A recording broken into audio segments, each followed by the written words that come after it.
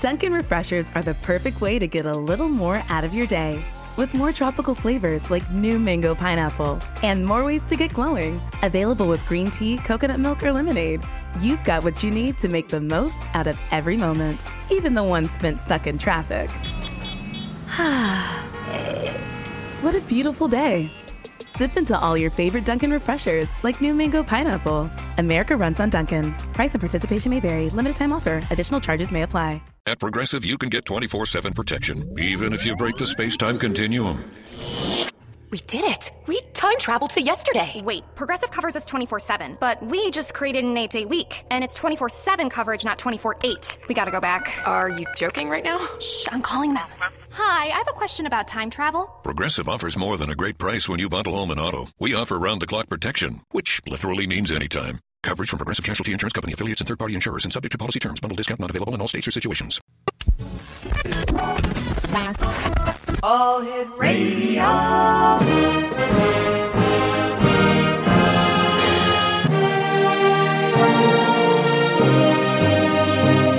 Welcome to the X Zone, a place where fact is fiction and fiction is reality.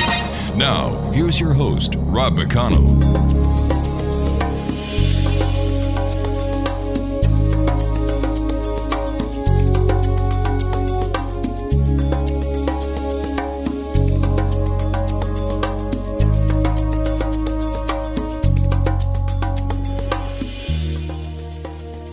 Welcome back, everyone. This is the X Zone. I am Rob McConnell. We're coming to you from our broadcast center in Hamilton, Ontario, Canada, and around the world on the X Zone Broadcast Network and our fine family of broadcast affiliates, satellite provider, programming providers, right around the world. Worldwide toll-free, 1-800-610-7035. My email address is xzone@xzoneradiotv.com.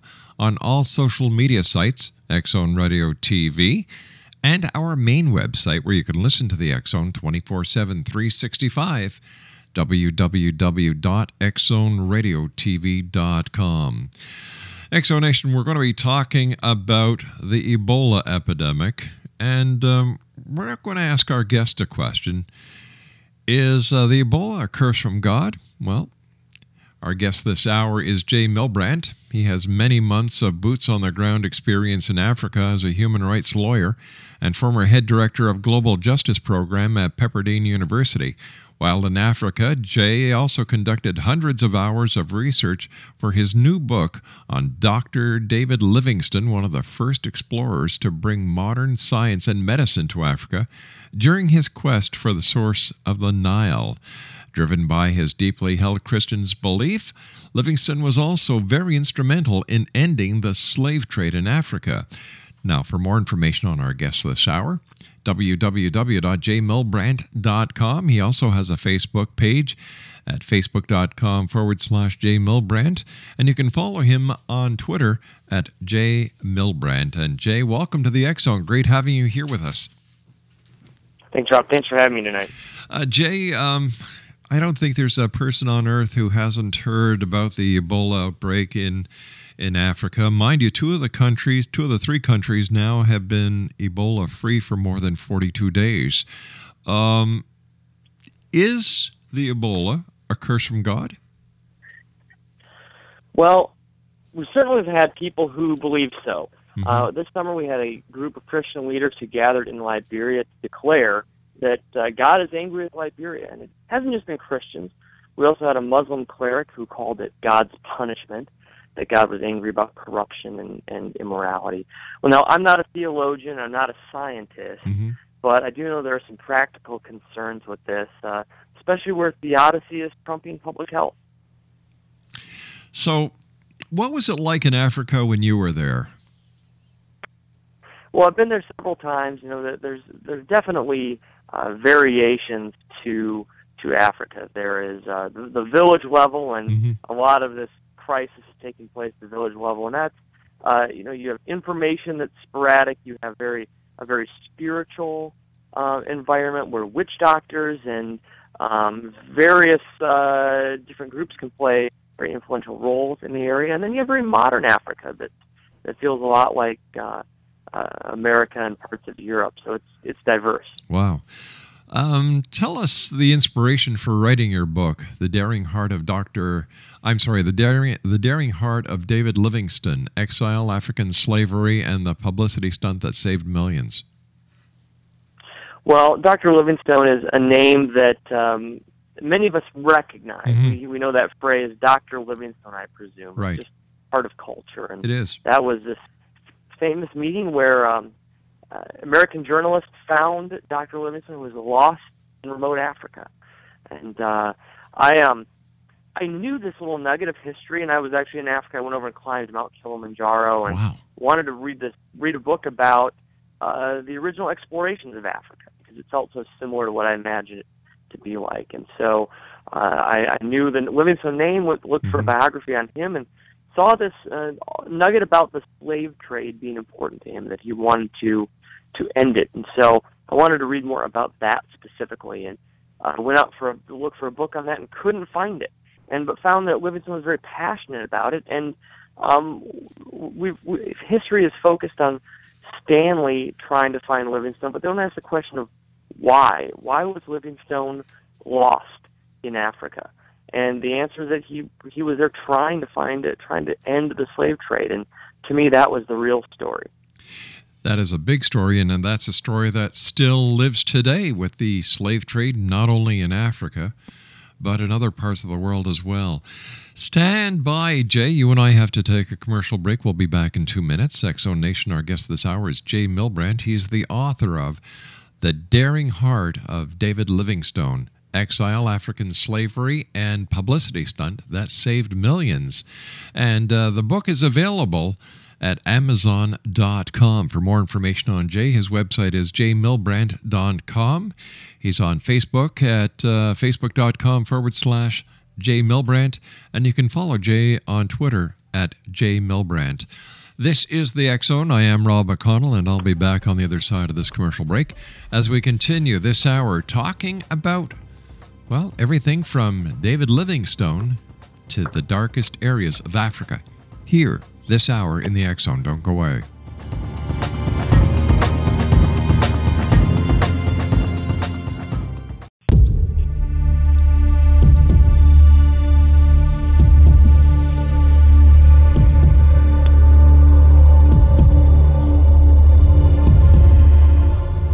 Welcome back, everyone. Jay MILBRANDT is our guest. He is the author of The Daring Heart of David Livingstone, Exile, African Slavery, and the Publicity Stunt That Saved Millions. It's available on Amazon.com. And CDC Director Thomas Frieden said last week that the Ebola outbreak is the biggest world health crisis since HIV/AIDS, while U.S. Secretary of Health and Human Services Sylvia Burwell said, "The nation is frightened, and people are frightened of this disease." That fear has reached a fever pitch in West Africa. At a recent meeting in Liberia, more than 100 Christian leaders, the country is roughly about 85% Christian, declared that God was angry and the deadly Ebola outbreak is a plague. They called for prayers to seek God's forgiveness for sins including corruption and immoral acts such as homosexuality. In outlying tribal communities, the spread of Ebola is leaving hundreds of children orphaned, and a number of them are reportedly marginalized due to the fear of witchcraft and black magic. There's a strong belief in witchcraft that Ebola is contracted through a curse, or in some cases, that is a white man's fabrication, said Jamie Bedson, charity Restless Development Sierra Leone's country director, according to the Financial Times. So, a curse, witchcraft, religion, or just a virus that has gone wild, rampant because of the living conditions. My guest this hour is Jay MILBRANDT. And Jay, in your opinion, what is the reason for Ebola? You've been over there many times. I don't believe it's a curse. I don't believe it's a plague. I don't believe it's witchcraft. In my humble opinion, and I'm no expert, I would say that the poor living conditions have a lot to do with it. Well, I think you're right. I'm not a theologian or a scientist. I can tell you that at the village level, it's certainly things are very different. And when we talk about these issues with religious leaders speaking up about it, with witchcraft. The concern is that there's misinformation. There's a lot of misinformation being shared when you have religious leaders who recommend 3 days of fasting and prayer was one of the recommendations. And that's a fine recommendation. It's a great recommendation for the nation. But where the concern is that when people hear that, they interpret that as that's the solution. That's what I have to do, and I'm immune from it. That's the information gap, and there's a lot of this misinformation is what's continuing to allow the virus to spread. Jay, why are there certain parts of Africa that are so poor, that apparently, from what I can see, are being neglected by humanity? Why is this happening? Well, one reason is that it's very remote. It's hard to get to. They're not easy to operate in, and even these villages have turned away some of the healthcare workers, which, not surprising when you come in these suits that sort of look like, you're from a different planet, right. And you're going in and telling them that there's this crisis, and they don't believe it. They don't really trust you.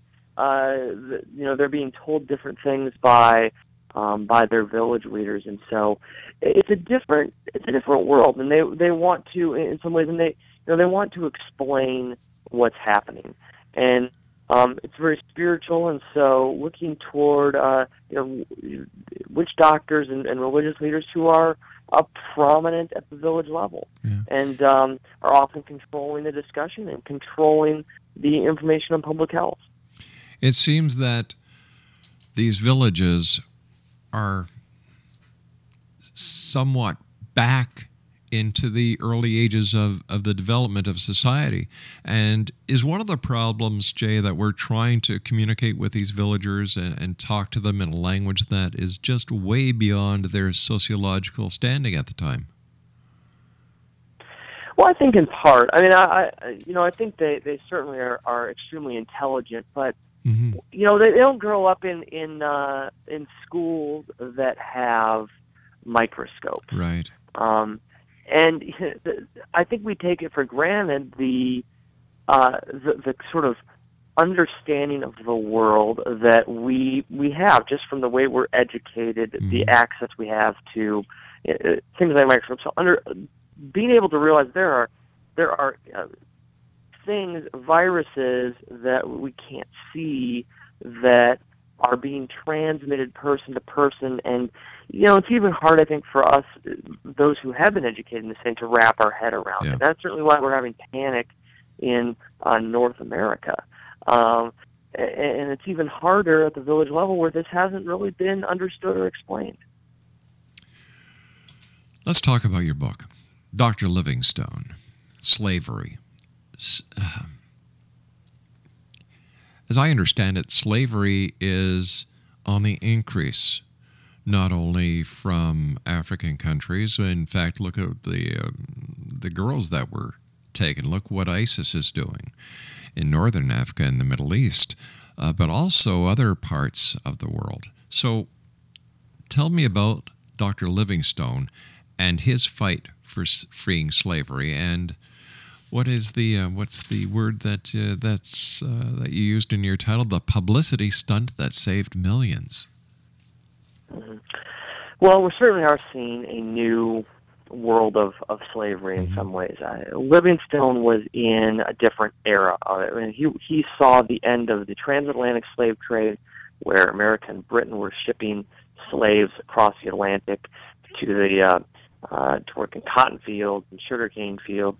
And then what he experienced there is it shifted to something that looks a little bit more like what we see today, but a slavery that moved to the east coast of Africa, where the slaves were taken up through the Arab Peninsula, and Europe wasn't involved, and America wasn't involved, and he saw this and wanted to bring an end to it. And he saw this as being one of the most important humanitarian and public crises of his day.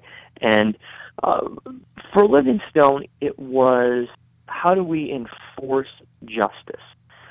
They had, in some cases, even good law in place, maritime law that would prevent the transport of slaves, but no one was enforcing it. And how do you get the British government or the American government, foreign governments who have no direct involvement in this slavery trade, how do you get them to act? How do you get them to intervene? And this is a question that we have today, not just in slavery, and certainly we have that. You know, right now it's sort of the epicenter of a lot of human trafficking is in Southeast Asia. We're seeing growth in Arab peninsulas and places, and we don't, Western countries like the United States and Canada, Britain, we don't have involvement in it. Should we be involved is the question. Should we intervene? Should we intervene in Syria? Should we intervene in these different places that where we haven't caused the humanitarian crisis? What's your opinion? Should we? Well, I think, Livingstone, I think, would argue, and he certainly did argue in terms of slavery, that it was necessary. And I think one of the distinctions is that he aptly believed that the British government could bring about the end of the slave trade. They could blockade the ports and bring it about. I think if Livingstone were here, he would say, if we have the ability to do it, and he was a doctor, he would say the antidote, if we have the antidote to solve this, we should intervene. I think the question for us is whether we have the antidote. And, certainly what we've seen in Iraq and Afghanistan maybe leaves that to question that we can certainly intervene and do things, but whether we can actually solve it is another matter. But isn't that what the United Nations is for? Well, the United Nations, that was its intent initially. It was set up to solve disputes between nations, and in some ways it's changed a lot. You'll see the United Nations doing peacekeeping missions within countries. They're often just solving internal disputes today, and the United Nations is really broken as far as these solving global crises, and you have countries who don't want to send their forces to be part of the United Nations peacekeeping, and it's even hard to manage. It'd certainly be wonderful to think that it could happen, but it doesn't seem like that system, which was intended for that purpose, was able to work. And so you come back to having individual countries who have to decide if they want to intervene or work together as a coalition. If the United Nations isn't working, why do we keep it around? Well, it certainly has a legacy and an institution. I think that there are people who question that, question whether it's still valuable, and there's some debate about whether it should even be in the United States. The United States isn't. We're not as interested in what the United Nations is doing like we used to be. Right. Is it still relevant? It's not as relevant as it once was, and there may be. I think if we see major countries end up pulling out of it, it could fade. But I think it does serve a purpose in that it gathers people together. There's some discussion, and the annual meetings that they have are still an important gathering. And if nothing else, it serves that place for discussion and commentary. Should it be revamped? Modernized? Probably. Yeah. Probably, but it's not clear what that would even look like. I mean, with the Security Council, for instance, it's even hard to get action because the veto power of certain countries is very powerful, and you want to intervene, but you have these alignments and interests. I think the big question would be who would revamp it, because you have a lot of nations who would love to have the power of that and the ability to override and unilaterally make decisions. I guess. I think you're going to have you see trouble just with the United Nations agreeing on things in the current structure. To redo the entire structure would be a very challenging task. All right, Jay, please stand by. You and I have to take our news break at the bottom of the hour. Exonation Jay MILBRANDT is our guest. He's the author of The Daring Heart of David Livingstone, Exile, African Slavery, and the Publicity Stunt That Saved Millions. And we'll be back on the other side of this commercial break with the news as we continue here in the X Zone with yours truly, Rob McConnell, from our broadcast center in Hamilton, Ontario, Canada. Don't go away.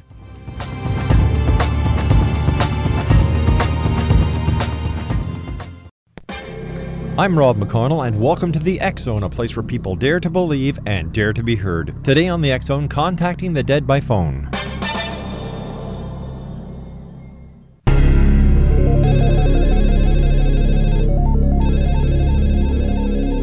Can you contact the dead by phone? Thomas Edison kept his machine secret until they were patented, so little is known about what he may have planned but never completed. However, in 1941, Dunkin' Refreshers are the perfect way to get a little more out of your day. With more tropical flavors like new mango pineapple and more ways to get glowing, available with green tea, coconut milk, or lemonade, you've got what you need to make the most out of every moment, even the one spent stuck in traffic. What a beautiful day. Sip into all your favorite Dunkin' Refreshers like new mango pineapple. America runs on Dunkin'. Price and participation may vary. Limited time offer. Additional charges may apply. Texting privacy policy and terms and conditions posted at textplan.us. Texting enrolls for recurring automated text marketing messages. Message and data rates may apply. Reply stop to opt out. The pandemic has been hard on all our kids. New studies show more than 1 in 3 children who started school in the pandemic now need intensive reading help. That's right. Millions of kids in kindergarten through 3rd grade in the United States cannot read at grade level. Here's the good news. Your child can be reading in just 30 days, guaranteed, with Hooked on Phonics. Even if your child has been struggling, Hooked on Phonics will teach your child to read in just 30 days, guaranteed. And right now, you can get started for just $1. Text the word GRADE to 323232 right now. Hooked on Phonics is highly effective and incredibly fun, and everything can be done right from home and in less than 20 minutes a day. For more than 30 years, Hooked on Phonics has been the proven learn-to-read program that kids love to use. Text GRADE to 323232 and teach your child to read in just 30 days, guaranteed. Text GRADE to 323232 right now and get started for just $1. Text GRADE to 323232 now. Text GRADE to 323232. Texting privacy policy and terms and conditions posted at textplan.us. Texting enrolls for recurring automated text marketing messages. Message and data rates may apply. Reply stop to opt out. The pandemic has been hard on all our kids. New studies show more than 1 in 3 children who started school in the pandemic now need intensive reading help. Here's the good news. Your child can be reading in just 30 days, guaranteed, with Hooked on Phonics. My first grader was behind in reading, and this program has made a huge difference. She's now reading above grade level. I use it for my kids' nightly reading for school. We love it, and it's super easy and quick to do. My kid, who just turned 4 years old and has been using the program since January of this year, can now read. Thank you so much, Hooked on Phonics. Even if your child has been struggling, Hooked on Phonics will teach your child to read in just 30 days, guaranteed. And right now, you can get started for just $1. Text the word KID to 323232 right now. It's fast and easy. Text KID to 323232 and teach your child to read in just 30 days, guaranteed. Text the word KID to 323232. Text KID to 323232. a blueprint was found in New York for a telephone to contact the dead, and this was allegedly to have been Edison's plan. It may have well been a fraud. However, in any case, a model was made from the design, but unfortunately, it didn't work. Contacting the dead, fact or fiction, the quest continues in the X Zone.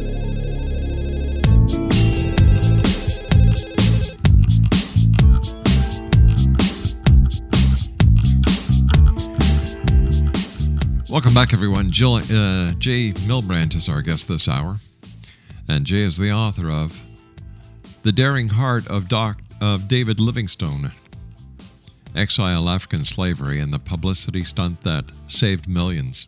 For some reason, I want to keep saying, Jay, The Daring Heart of Dr. David Livingstone, but that's not the title, so I apologize for that.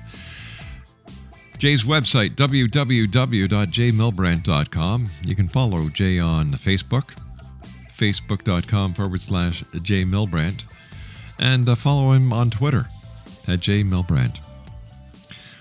What was the publicity stunt that saved millions? Well, I'm glad you asked. It's a great question.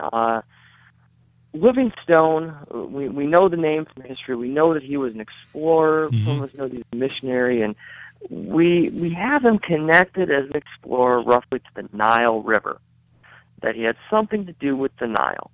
And Livingstone had made several expeditions to become a hero, and then he did an expedition where he completely failed. Things fell apart, and he really had a falling from grace. He was trying to decide what to do next with his life. Well, there was a great geographic question that had been wondered for centuries by philosophers and geographers. Where did the Nile River begin? And people believe that it were great fountains. There were all these theories. So Livingstone decided, well, he wanted to speak up about the slave trade, but no one would listen to him anymore because he had lost his heroic status, and he was sort of discarded in some ways. And so he decided if he could go back to Africa and discover the sources of the Nile, to make that determination, to answer the most pressing geographic riddle in history, that he would come back to Europe as the expert, the hero for Africa, and he would be able to speak about the slave trade, and people would listen and take his advice and his admonition to end it. And so his quest for the Nile, many historians have painted him as an explorer who wanted to find the source of the Nile for his own self-purpose and to build a reputation, and that's false. He wanted to do it to end the slave trade. It was a publicity stunt to be able to speak to the world about this awful evil that he was seeing. Did it work? Well, that's part of the story that people have to read, and ultimately, even today, he was partially right on some of his theories. He never found it, though. No way. He never answered the riddle. He actually passed away in the jungle before he could get there, before he could reach what he thought was the Nile. And coincidentally, even today, we have geographers who still argue about where the source is, and they keep extending the source of the Nile. And they keep debating whether it's the Amazon or the Nile that's the longest river in the world, and by inches and feet, they go back and forth between those two titles. But Livingstone never found it. He passed away. And but his letters that he was writing, his admonitions to the world, made it out, and he never knew it, but his letters were published the world over and ended up making the difference that brought about the end of the slave trade. And 36 days after his death, slavery was legally ended throughout Africa. And it was a legacy he would never know. He died believing he was a failure, but yet accomplished so much and ended this horrific tragedy, and a part of his legacy he would never see. During the research of your book, were there any findings that you made that just blew you away? Well, there were so many things, and I think for me it was going through a lot of these newspapers and old journals that people have rarely seen. And biographers have painted him in the last few decades in a very negative light. And so that was even the approach when I wrote this. I thought I was going to be very critical of him, and I tried to be judicious. But I came out admiring him, and you see in his personal letters, you see a lot of a different story. And his journals and things are published and edited by people, by himself and by other people, but you kind of get to the truth in a lot of his journals. And so the publicity stunt was one of those things, because I thought the Nile was, and even through most of my research, I felt like it was, him trying to regain that heroic position he once held. But then I came across these letters where he was writing to friends, where he was admitting that the real purposes were for ending the slave trade. And I think you get to the truth of what he intended. Some of the other things that were interesting is that there's actually continued research on Livingstone and his letters. He he would, when he was lost in the jungle, he ran out of writing material. So he would make inks out of nuts, things that he could grind up. And he would write, and then those letters would fade or wash off if they got wet. And so he would just reuse the same piece of paper. And so scientists are doing spectral imaging, X-ray imaging on his letters and finding several different layers of letters that are invisible, that are written by him on the same piece of paper. And so there are continued things that are coming out that we learn about him and learn about his intentions. How many people were actually brought over from Africa as slaves? Well, hundreds of thousands. We don't know a total number, and we make some estimates, and in this book, I tried to follow what were the rough estimates of the slave trade, and it was Livingstone and his colleagues estimated that at the height of this is just the East African trade. There was a trade that had hundreds of thousands and perhaps millions that came out of West Africa, the transatlantic trade. But they estimated at least more than 600,000 had been, and now that's just who came, who was sold through the slave markets and were counted. Livingstone estimated that there were 2 to 3 times as many who never made it to the coast, because he would just watch as these slave traders, they were so brutal that if someone was, and people were so plentiful as a resource, that if somebody was lagging behind, it was easier on the slave traders to just kill them there than to take them out and sell them, because they could just acquire someone else along the way. And so it became an incredibly brutal trade, in part because they had to walk for months across Africa to get to the coast. And so no one knows, no one ever will know how many victims there were of it, but we certainly have, if we were to make rough estimates of the number that passed away, then we're probably in the millions. My good Lord. I often wonder what kind of people would actually hire or buy these people. How does one person buy another person and make them into a slave? It just... I can't comprehend it either. Certainly it became, for whatever reason, it became a culturally okay practice in certain groups. And I think as a culture, people just had to decide, we're going to turn away from this and look. And why people determined to do that initially, it's impossible to say. But certainly, the traders and the people who were buying and selling did horrific things that seem almost inhuman, and you wonder how that could even be. But we continue to see it today, and I've met even modern day slave owners and slaves, and in places like Burma and Thailand, and it still happens. And there are people who still sell their children into this, and you wonder how it's possible, but it happens. What it takes for people to separate themselves from their humanity is incomprehensible. It is. It truly is. And to think that it even goes on today, it makes, once again, I just can't understand it. How can society as a whole allow this to keep happening? Is it because there is no enforcement?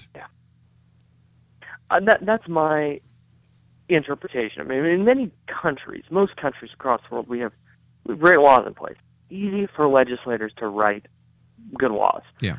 It's hard to get police to enforce it. And I think that there's this system that sort of gets out of control, where you don't have you have police who become corrupt. They're not paid enough, so they start taking bribes, and then these practices get encouraged. There's certainly there are predators and pedophiles and people who are out there who will want to try to buy services, and so you bribe a police officer who bribes somebody else. Eventually, the system gets out of control and it's just lawless.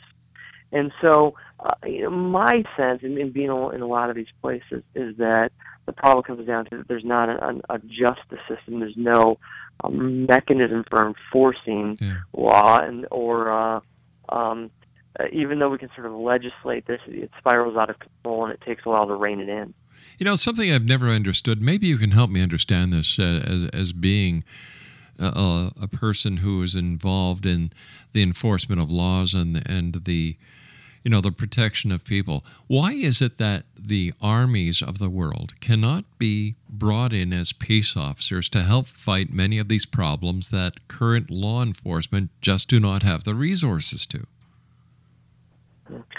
Well, that's a great point. It's hard to say on a country-by-country level how they want to use them, and we have seen that in certain places. And Mexico has tried to do that, and I think in part effectively. There are certainly some places along the California border where it's gotten better, where the police level, they couldn't handle the situation. Right. They brought in a highly trained force that is doesn't have the layers of corruption that local police can have. Now, in a lot of these countries, look at a place like Cambodia. They're not really large enough countries that there's a huge standing army, and whether they can be free from corruption and things like police force are not always clear, whether they even have the resources to do it. But it seems like they may be better positioned in some cases to enforce some of these things than the local police are, which are often corrupted. Another example that I'd like to bring to light is the current crisis between the southern U.S. border and Mexico. The thousands of people that are crossing because, I'm not talking crossing legally, by the way, the people who are crossing illegally, because they know that the resources of law enforcement in that area are strained. So if we've got members of the military that are available, members of the Marines, the Army, the Air Force, the Coast Guard, whoever, why can't we just use them to supplement law enforcement? Well, I don't have a whole lot of experience down there. I've been down there a few times, and I don't know all the resource issues on that border area. But certainly, it is it's a tense place. Yeah. I have been down there half a dozen times. We've done things building homes, and it's frightening. It's frightening. It's gotten a little bit better, but I lived in California for a while, and we'd have projects down there, and we watched the situation carefully, and you're not so sure about the law enforcement situation as one that you can trust. And so there may be better approaches to this, and better resourced groups, and perhaps our military who can step in and fill the gap. Jay, you and I have to take our final break. We'll be back in a couple of minutes, but I do want to thank you so much for coming on. Congratulations on your book. And thank you. It's been a great hour so far. Exonation, Jay MILBRANDT is our guest this hour. www.jaymilbrandt.com. That's JAYMILBRANT.com. He's on Facebook at facebook.com/Jay MILBRANDT, and you can follow him on Twitter at Jay MILBRANDT. He's the author of The Daring Heart of David Livingstone, Exile, African Slavery, and the Publicity Stunt that Saved Millions. And we'll be back on the other side of this commercial break as we wrap up this hour here in the X-Zone from our broadcast center in Hamilton, Ontario, Canada. Don't forget, you can always listen to the X-Zone 24/7, 365 at www.xzoneradiotv.com or by your phone, 213 401-0080. Jay and I will be back on the other side of this break. Don't go away.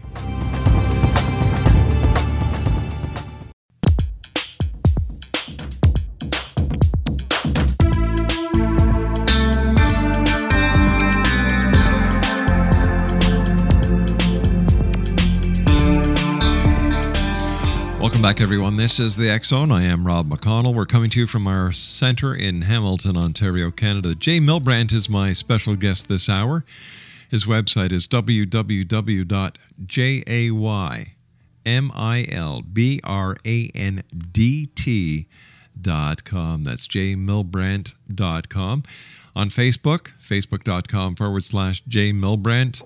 And you can follow Jay on Twitter at Jay MILBRANDT. Jay is the author of The Daring Heart of David Livingstone, Exile, African Slavery, and the Publicity Stunt That Saved Millions. First of all, Jay, thanks so much for coming on the show. It's been a great hour with you. What was it that finally brought the slave trade to an end?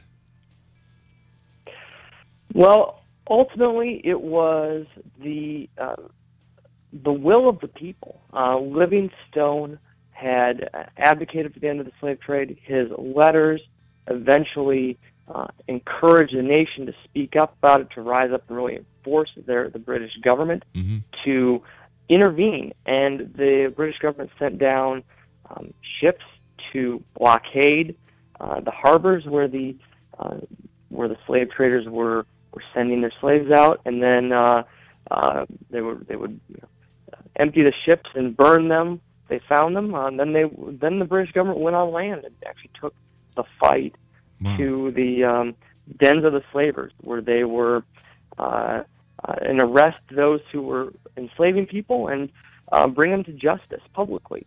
So it was a lot of people involved, but it was really the advocacy of a nation that brought it about.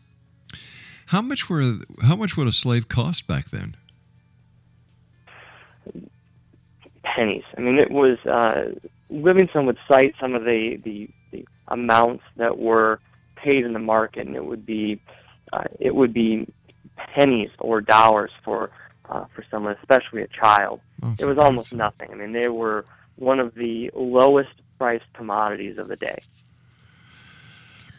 What do you think Livingstone would say today with the slave trade that is still in play?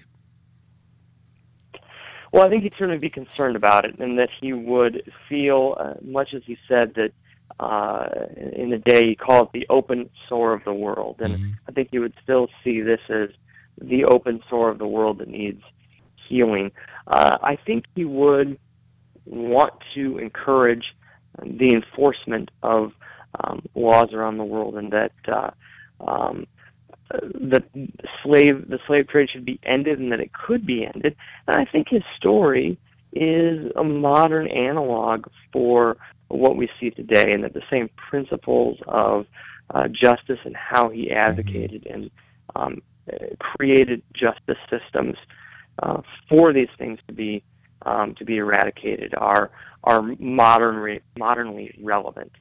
You know, Jay, it almost seems that we do more to protect endangered species of animals than we do to protect certain areas where people are concerned that are being taken and trafficked around the world for slavery. Well, there's certainly a lot of things to be concerned about, whether it's the environment or animal rights, but this is one that human trafficking and modern-day slavery, an issue that needs more attention, needs more resources.